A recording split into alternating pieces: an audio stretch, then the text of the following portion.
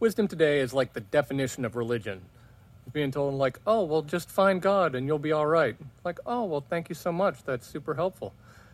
And all religion is man's efforts to reach to God. However you're defining God, you're trying to get there. And Jesus is the only one that was ever God reaching to us.